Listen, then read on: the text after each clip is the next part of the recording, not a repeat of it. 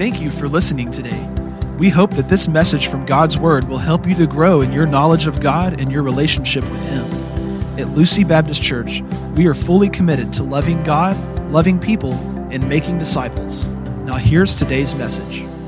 If you would, turn your Bibles to Luke 24. Luke 24. We are nearing the end of our series in the Gospel of Luke. It's been a long time coming. I think I've had 3 kids since we've been in the book of Luke. Just, yeah, amen to that. We celebrate that. Luke chapter 24. We've got this text before us in verses 36 through 49, and then one more in the book of Luke. I'm going to read our text over us this morning. Follow along in your translation. It'll be Luke 24, 36 through 49. The Word of God reads this. As they were talking about these things, Jesus himself stood among them and said to them, "Peace to you." But they were startled and frightened and thought they saw a spirit. And he said to them, "Why are you troubled, and why do doubts arise in your hearts? See my hands and my feet, that it is I myself. Touch me and see. For a spirit does not have flesh and bones, as you see that I have." And when he had said this, he showed them his hands and his feet. And while they still disbelieved for joy and were marveling, he said to them, "Have you anything here to eat?" They gave him a piece of broiled fish, and he took it and ate it before them. Then he said to them, "These are my words that I spoke to you while I was still with you, that everything written about me in the law of Moses and the prophets and the Psalms must be fulfilled." Then he opened their minds to understand the scriptures and said to them, "Thus it is written, that the Christ should suffer and on the 3rd day rise from the dead, and that repentance and forgiveness of sins should be proclaimed in his name to all nations, beginning from Jerusalem. You are witnesses of these things. And behold, I am sending the promise of my Father upon you. But stay in the city until you are clothed with power from on high." Let's pray one more time and ask God for his help as we walk through his word. Lord, we, like the disciples, pray that you would open our minds to understand the scriptures. We pray along with the psalmist that now you would open up our minds, Lord, and show us great and wondrous things from your law. We confess that we need your help in this. God, we need the power of your Spirit to illuminate your scripture. And so in this time, as we receive your word, Lord, we confess that we are dependent on you. Have mercy on us. In Jesus' name, amen. Amen. And so if you know me, you know that I'm afraid of. I don't enjoy flying. And I'll never forget sitting in our living room before we moved to Lucy in our little apartment in South Haven, Mississippi, and Hillary looking over to me and asking me, "Do you think that you would like to go skydiving?" And I said, "Absolutely. I would not like to go skydiving." The idea, for some reason, grew on me, though. Maybe it was because she was so willing to skydive that I didn't want to seem like I was scared in front of my wife. But she wanted to do it, and she essentially talked me into it. And so we went and did that before any kids. Before we moved to Lucy, we went skydiving. But when we got there, I needed the instructors. I feel like I asked at least 1,000 questions while we were there.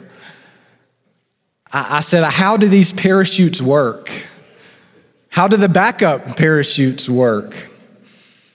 I need to know the ins and outs of this sardine can you call an airplane that you're taking me up in the air. I need to know the pilot. Has he experienced? How long has he been doing this? All for the reason that I needed assurance that when I dropped out of this plane, I wasn't going to crash a tunnel to China.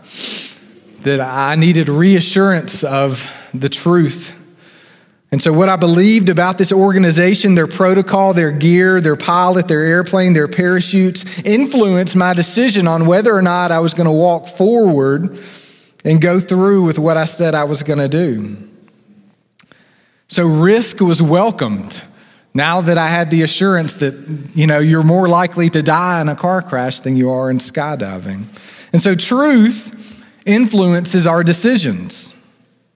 As we get older, how many times do we hear, or have you said, if I were younger, if I only knew what I know now, I would change some things.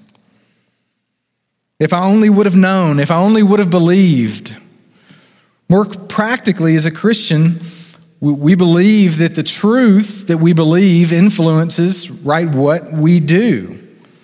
There are times when we lack confidence in the truth found in God's word, and it leads to sin. It leads to specific actions.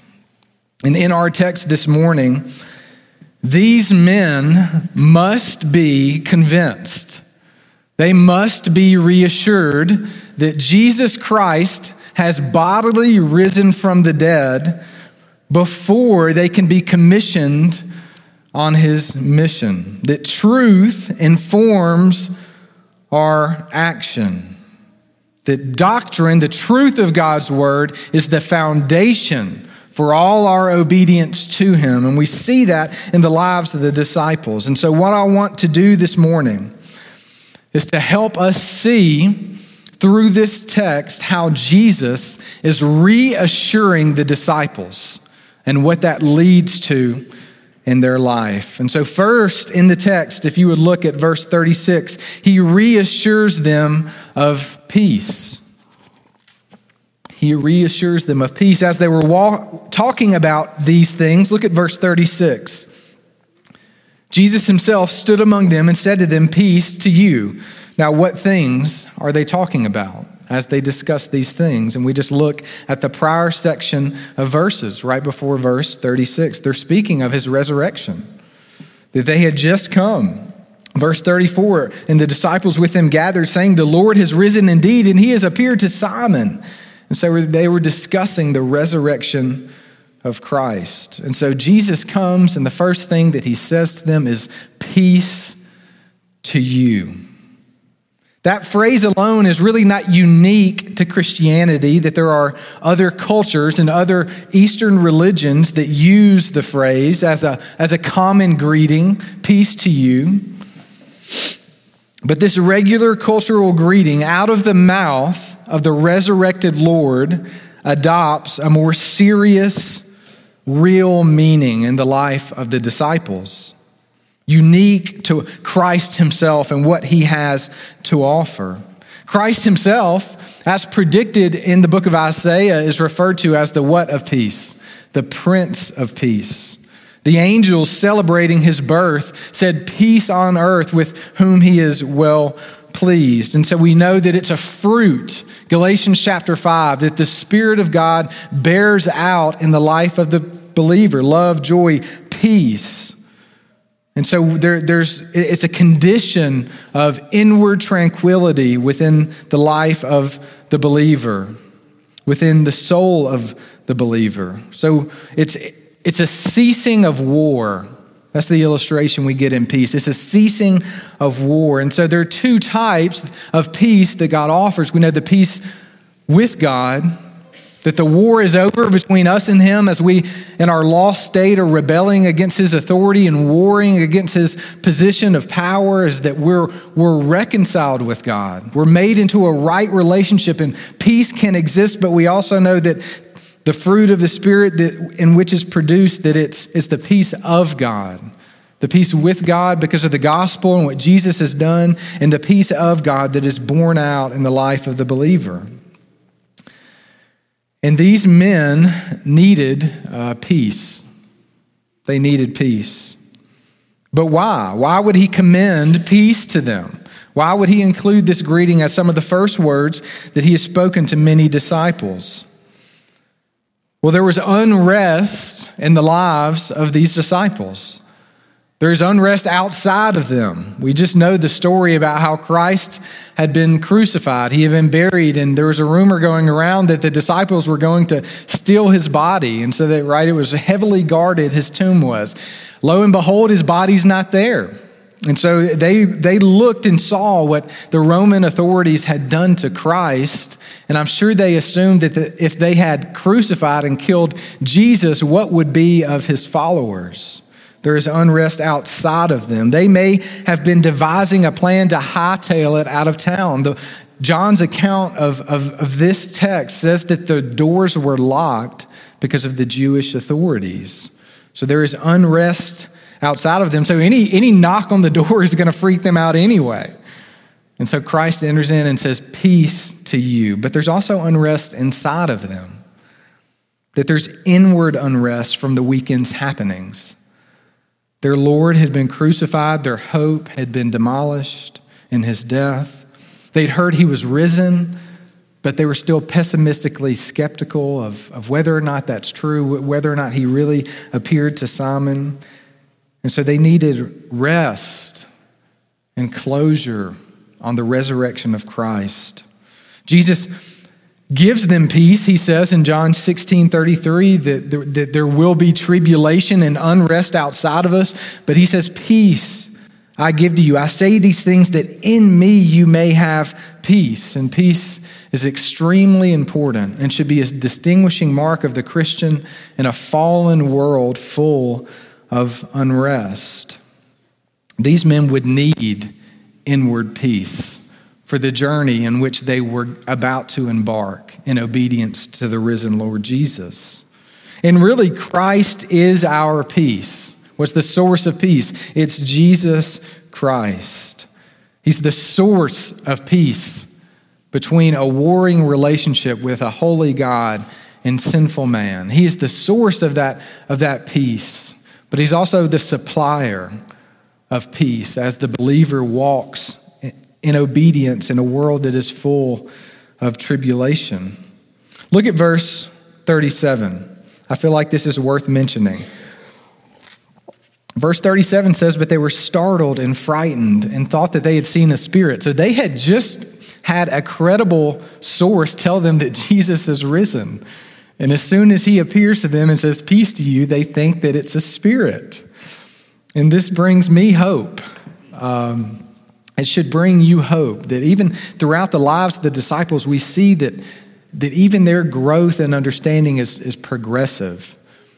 That although they might have mentally acknowledged and affirmed Jesus is risen, they were struggling with the practical living out of obedience of that truth already. And you and I, for sure, can sympathize with the disciples in this way, affirming theological, doctrinal, biblical truth, but just a struggle and the connection between what we know and what we do. It brings us hope. And in this emotional roller coaster account of the risen Christ, he's speaking peace into the hearts of his followers, leading them to rest on the proof of his resurrection. Christ is just as patient with us as we see he's going to be with them. And so he sees and perceives their hearts. So not only does he speak peace into the lives of his followers, and reassuring them of the peace that they would now have because of his death, burial, and resurrection, but he also reassures them of his bodily resurrection. Look at the text. Look at verse 38, reassuring them of his bodily resurrection. And so he begins by pressing this issue of unbelief. Jesus perceives their hearts. He knows what is in man. And he presses the issue He sees the loving and helpful thing to do for them is to confront this unbelief that has resonated in their hearts. He confronts it and he deals with his disciples in the way that a good shepherd should deal with his followers. He is patient with them, but he doesn't ignore the issue of unbelief, because he has at the goal of this, of confronting their sin, the goal for him in doing this is their restoration. It is their good. That every intention in the heart of Christ is to restore these men to a rock-solid belief, which is good for them and honors God in the resurrection of Jesus. He doesn't ignore it, but at the same time, he doesn't swat them or scold them or berate them, does he? No, he presses in. The King of Love, my shepherd is. I thought it was so good that we sang that song, because that is exactly who Jesus is. He presses in close, confronting sin with the goal of restoring them to obedience, to the truth of his resurrection. Jesus desires that they believe. He desires that we believe. He wrote in John 14:1, "Let not your hearts be troubled. Believe in God. Believe also in me." And so Jesus poses a question here to help them almost self-discern what's going on. You know, the power of a question. Somebody asks the right question, and it's almost like you begin to answer what's really going on in your own heart and life. And so the right questions are very important. And so Christ poses a question here, confronting their sin of unbelief, helping them discern their own hearts. He wants them to evaluate the source of this doubt and the source of this uncertainty. And so he asks, look at verse 38. Why are you troubled? And why do doubts arise in your hearts? The picture for troubled here in the book of John, we have an account of Jesus and his disciples healing this man who's sitting beside the pool of Bethsaida. If you remember that account, and they ask him, the disciples asked this man who's been laying there, "Why haven't you stepped into this pool that supposedly had healing waters?" And he says, "I can't get in when they stir the pool up." And so that's the picture. That's the same word used in stir up is the same word used here for trouble. You see that picture of just unrest, unsettledness in the hearts of the disciples. And Jesus says, why are you troubled? Why are they troubled? If you think about it. What we've just talked about, the death of Christ, the loss of hope, the uncertainty of his resurrection, the unsure of the claims, the deep anxiety that existed within the hearts of his followers. So Jesus doesn't leave it at troubles, though, in asking the question, what does he say next? What does he ask next? Why do doubts arise in your heart? Jesus doesn't begin with circumstantial issues, but immediately points them to the source of their doubt, which is the heart. All of our issues flow out of the heart. All of our sin flows out of the heart. And in the hearts of these disciples was this inward conflict between the believability of a resurrected Messiah and their ability, right, to think and believe. So it's a contrast. They're struggling between, Jesus told us he would be resurrected, but I'm not sure if I really believe what he has said.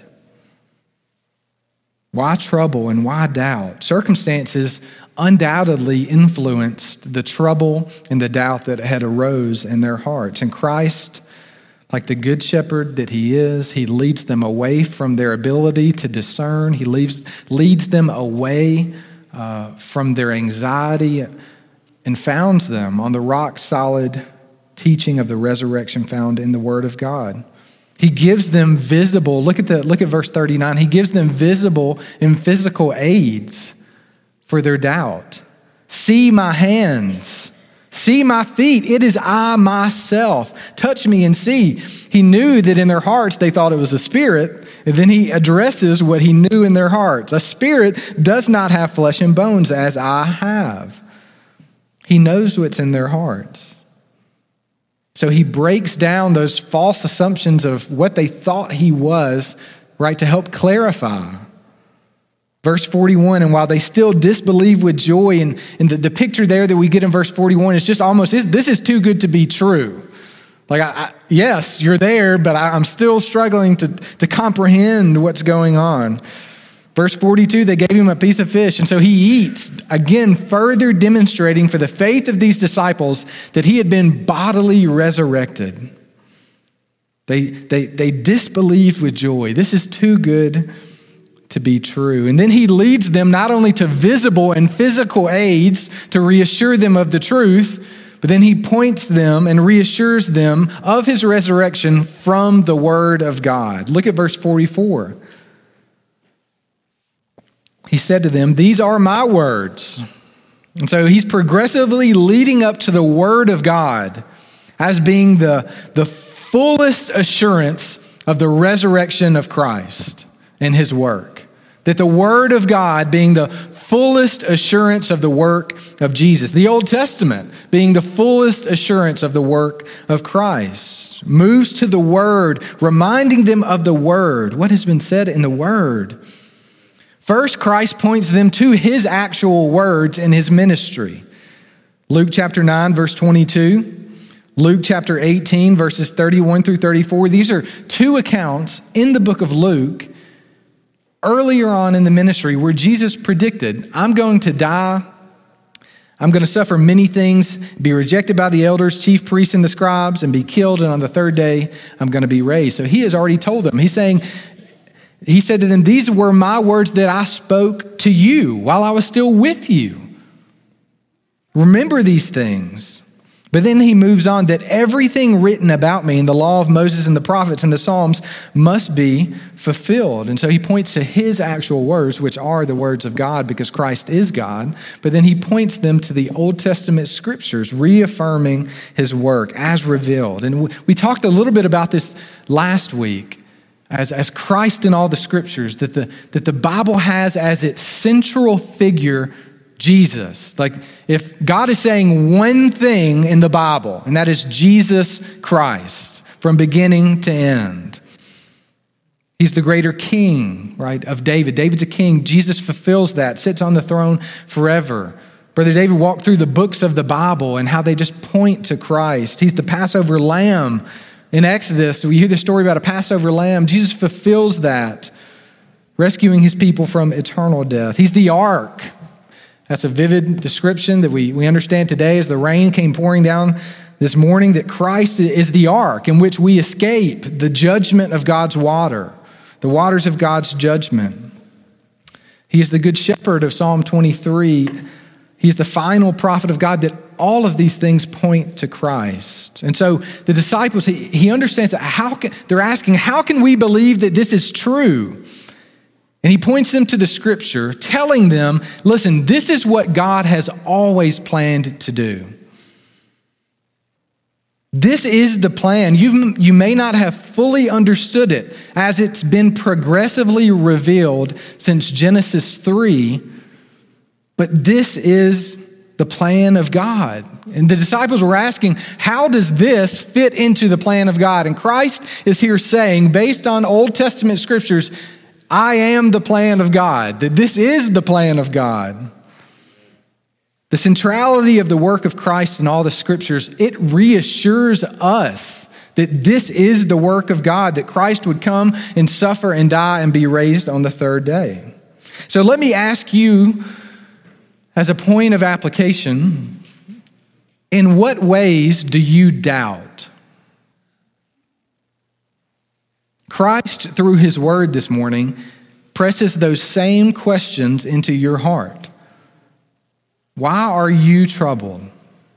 And why do doubts arise in your heart? Maybe this morning you're just a full skeptic, like Thomas. We call him Doubting Thomas. I kind of think that's a disservice if you look at his attitude. His attitude, he said, unless I see the hands and feet of Jesus and touch them myself, I'll never believe. So he was demanding, as a creature, demanding evidence from the risen sovereign Lord. He's got to appear or I'm just not going to believe. So maybe you're in full skepticism mode this morning. Well, Christ answers Thomas. He's patient with Thomas. He restores Thomas. Thomas had conditions on his belief. So maybe you're doubting God's goodness in your suffering. Maybe you're doubting your salvation. And there are some ways that it's good to doubt your salvation. All doubts are not good doubts. Some doubts are better doubts than others. So if I live my life and I go through suffering and I begin to doubt, I'm just beginning to doubt that the Lord wants me to be happy and comfortable. That's a good doubt. Yes, doubt that, because that's nowhere to be found in the scriptures. And there's a good and bad way to doubt your salvation as well. And if you're doubting your salvation, that you belong to God, that you're a follower of Christ, and you say, I'm beginning to doubt my salvation because there's no evidence whatsoever in my life that I'm submitting in obedience to Jesus, that's a good doubt.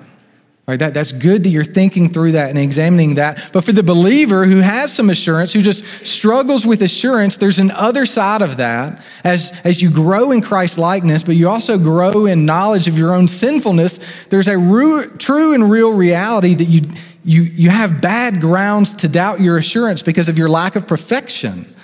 And that's an unhealthy doubt that needs to be led to the assurance of the work of Christ on your behalf. And so, in what ways are you doubting this morning? Christ is asking you. And he's saying that the word of God is true. That if God says that pleasures and joys are at his right hand and that obedience brings blessing, that it's true. If he says that sin brings forth death, James 1:15, destruction, dysfunction, it's true. If he says the gates of hell are not going to prevail against the church, it will march on until Jesus comes back, then it's true. If he says he opposes the proud, it's true. If he says he gives grace to the humble, it's true. And so based on his truth, right, we align our obedience and submit to Christ. If he says your guilt has been erased and there's no condemnation for those who are in Christ, whether or not you feel like it or can discern its reality here and now, it's true.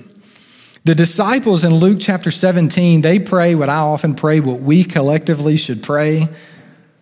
Lord, increase our faith. Increase our faith. Our entire life as Christians is that prayer. Lord, increase our faith.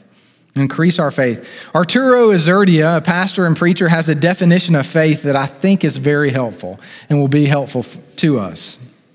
He says, authentic faith is not merely believing in God, but it's believing God. Taking God at his word, listen to me, living in obedience to his revelation, whatever the cost, because you know down deep in your bones that God will always do what he says, that his speaking is his doing.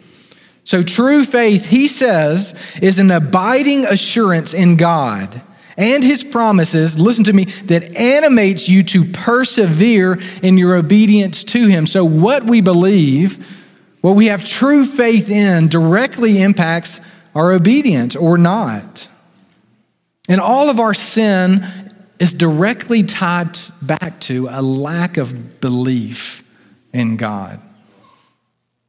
I've learned this over the past year and a half, just as God has opened up my heart to fully understand why I do the things that I do, that a lot of it is tied back to unbelief. If you're discontent this morning, you're driven by an attitude of entitlement that believes the lie that you deserve better than what God has allotted you in your life. It's a lack of belief in God's wisdom and providence. That's a lack of belief. If you're struggling with lust this morning, it's a lack of belief that God can fully satisfy you. If you're struggling with selfishness, you're believing the lie that living for yourself will make you happy and fulfilled. It's a lack of belief that the Spirit-empowered service is what you were created for. If you're struggling with anxiety, it's a lack of belief and trust in God who controls our circumstances, the providence of God. In the midst of tragedy and heartache, right?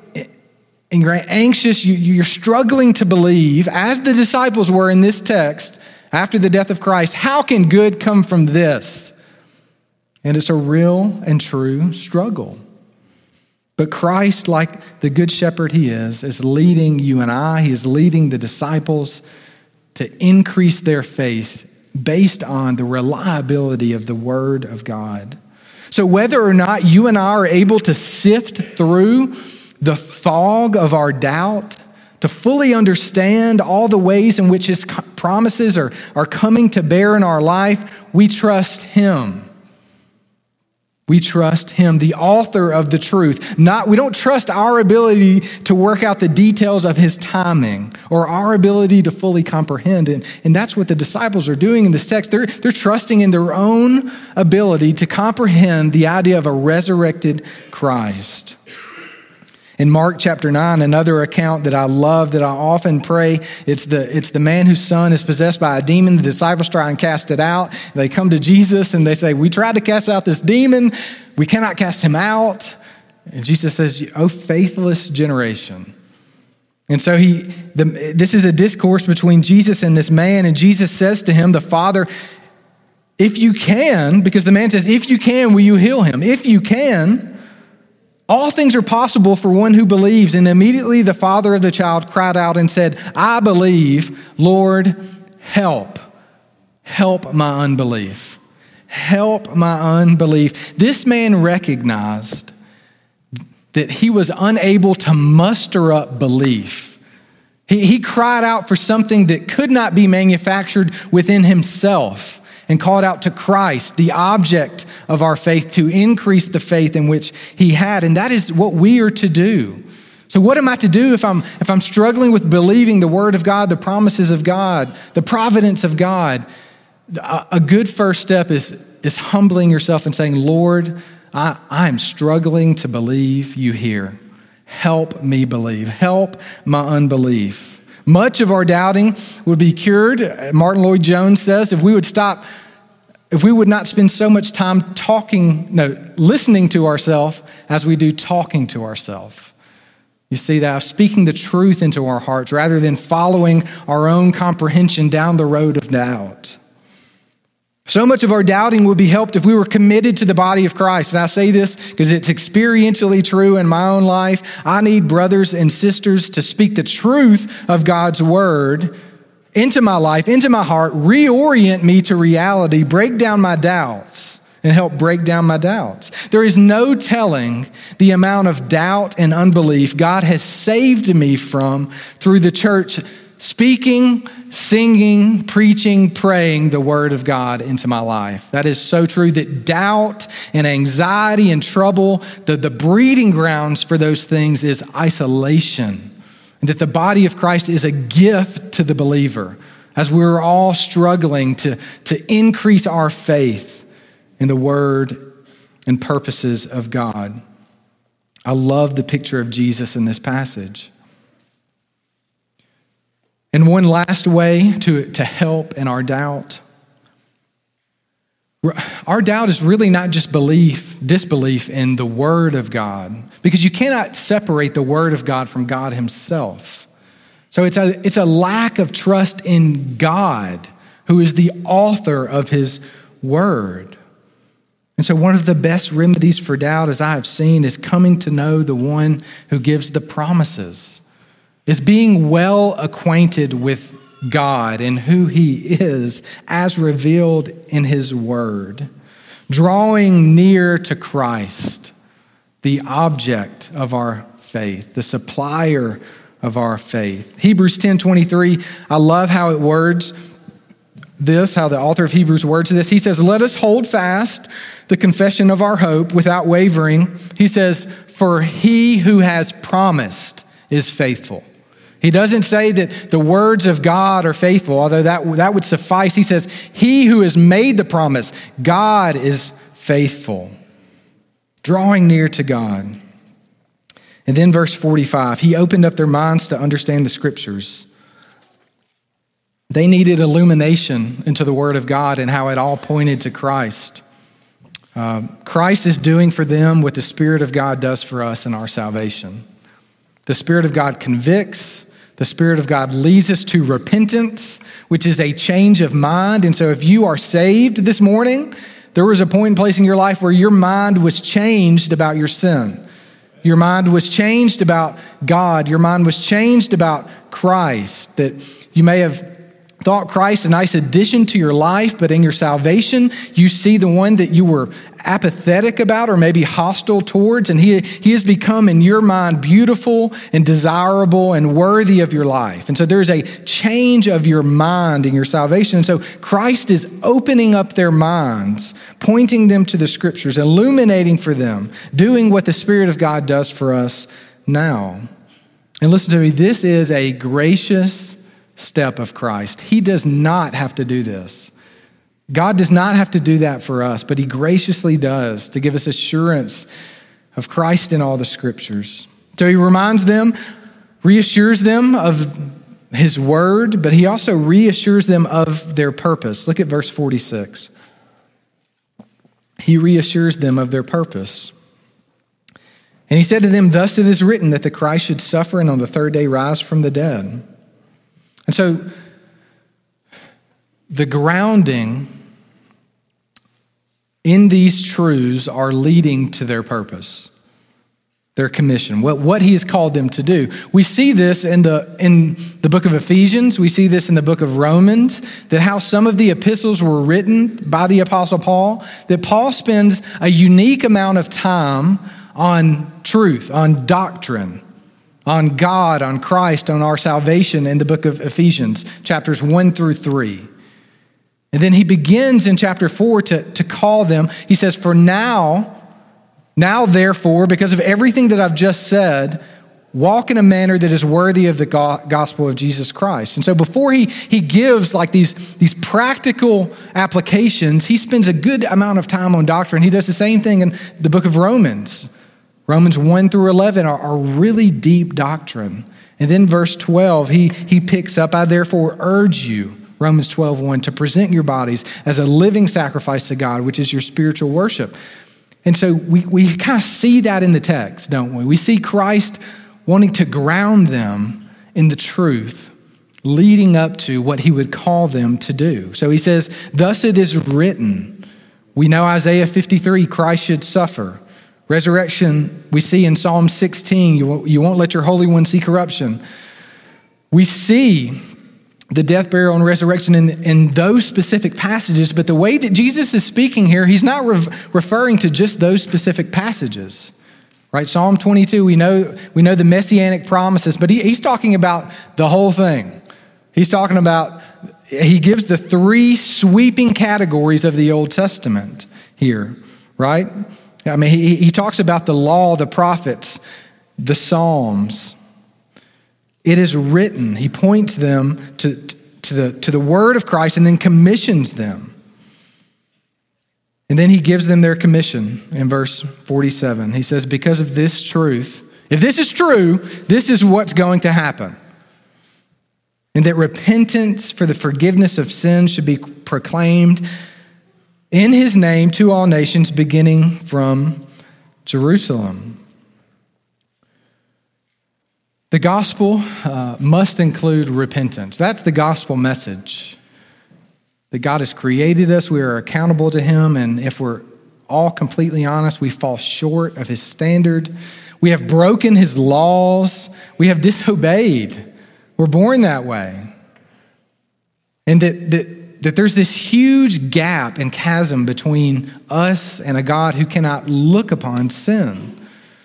And so that's where the work of Christ comes in, his death on the cross. But then there's a response, and this is the response that Jesus preached. This is the response that John the Baptist preached. This is the response that Paul preached, that Peter preached, is that it's repentance.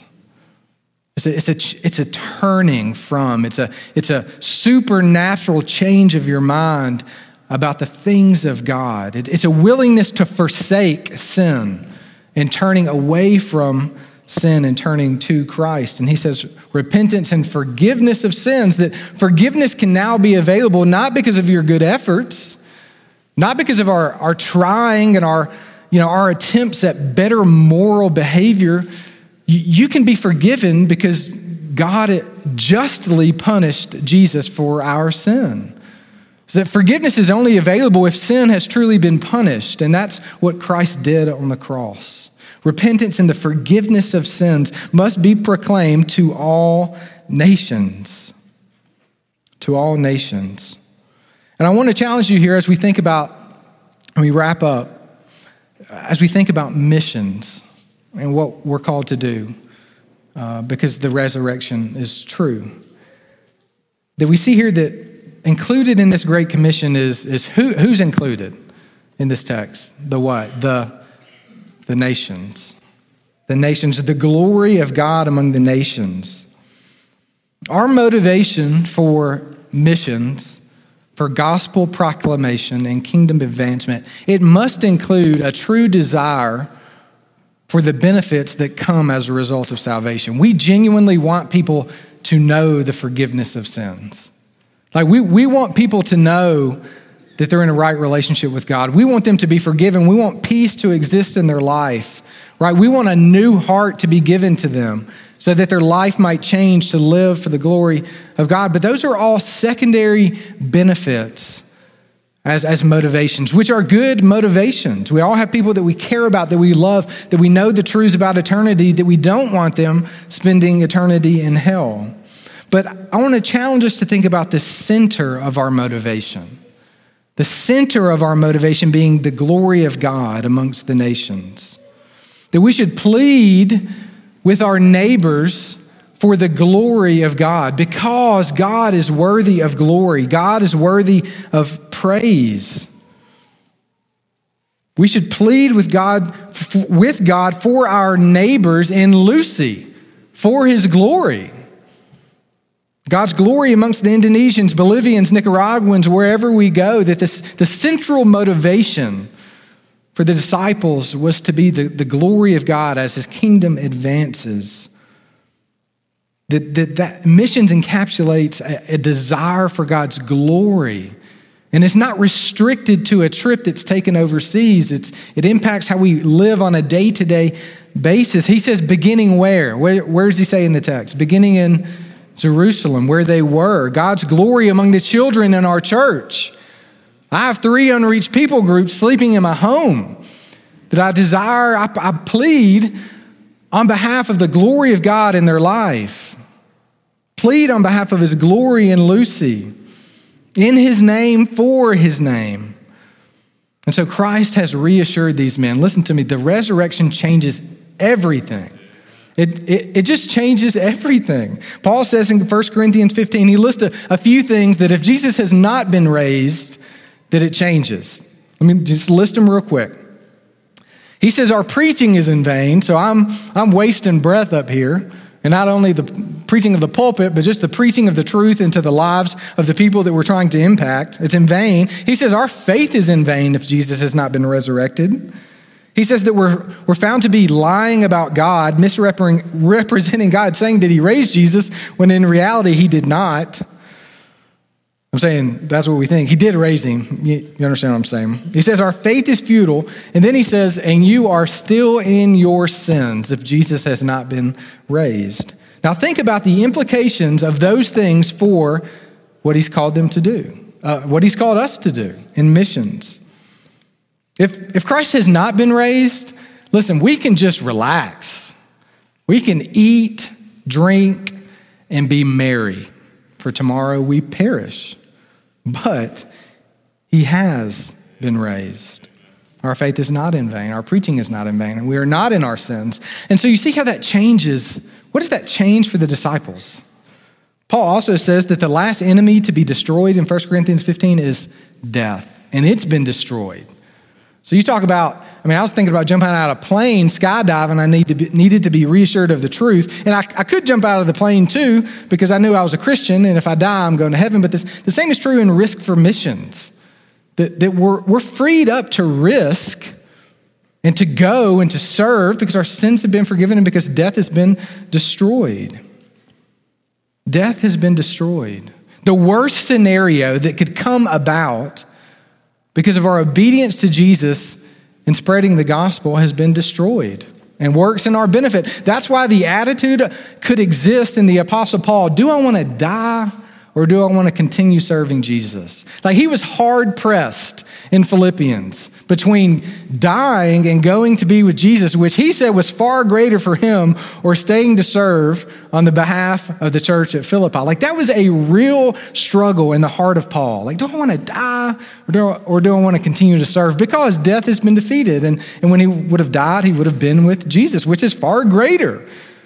So Jesus removes the sting of death in light of missions. He's commissioning these men. Because I've been raised, listen, go. And what happened to 11 of the 12 disciples? It testified to that they believed that he was resurrected because they died martyrs' deaths. They were willing to risk their lives, right? Because their lives were not theirs because of the resurrection of Christ. And so let me ask you, in closing application, based on this point, this truth, do you live as if Christ has been raised? Do you live as if your sin has been paid for? Do you live as if death is not an enemy and that it has been defeated? Or is there a casual, seeking for comfort, business as usual attitude in your heart when it comes to your unbelieving friends, your unbelieving family, your unbelieving neighbors, the unbelieving nations? And kind of summarizing this entire passage because the disciples displayed in the next months and years what they believed through how they lived. Somebody could look at these men, and that's a great assurance for the resurrection of Christ. Somebody could look at these men and say, what is it that they believe? And we could say with confidence, they believed that Jesus had been bodily resurrected. And that was his entire purpose through this passage, reinforcing in their hearts the truth that he taught them, that was visible in front of their eyes, that is testified in the scriptures, and their life demonstrated. And so let me ask you this. What does your life demonstrate that you believe in all areas? What are you telling people that you believe with the way that you spend your money, with the way that you invest your time, hours and hours and hours? What do you give to? What does that reflect that you truly believe? Christ frees us up because of the resurrection to risk all for his mission. And the last point, he reassured them of their power. Hey, I'm about to commission you to go to the nations, to preach repentance, but you can't do it in your own strength. That's what he says in verse 48. Sending the promise of my Father upon you. And it's awesome to know in Acts chapter 2 that he was faithful to his promise, that he sent the Spirit, empowered the mission of God, and we stand here today. I stand here today as a testimony to the faithfulness of God to do what he said he was going to do. We must be dependent in our mission. This is not about us mustering up strength. It's about us being humble, yielding, being dependent in prayer. Listen, we have no power to convert hearts. We have no power to convict. That we must be dependent on the Holy Spirit. So let's bow as we respond in prayer. This is Pastor David Lawrence. Thank you for listening to this message. We pray that God used his word in your life today. If you do not have a relationship with God, the Bible says you can as you turn from your sin, place your faith in Christ Jesus, his death for you on the cross and his resurrection from the dead, and surrender your life to Jesus as Lord. We'd like to invite you to join us for worship. You can find information about the times and locations for all of our gatherings on our website at lucybaptist.com. If you have any questions, or if we can minister to you in any way, please call us at 901-872-0623 or email us at info@lucybaptist.com.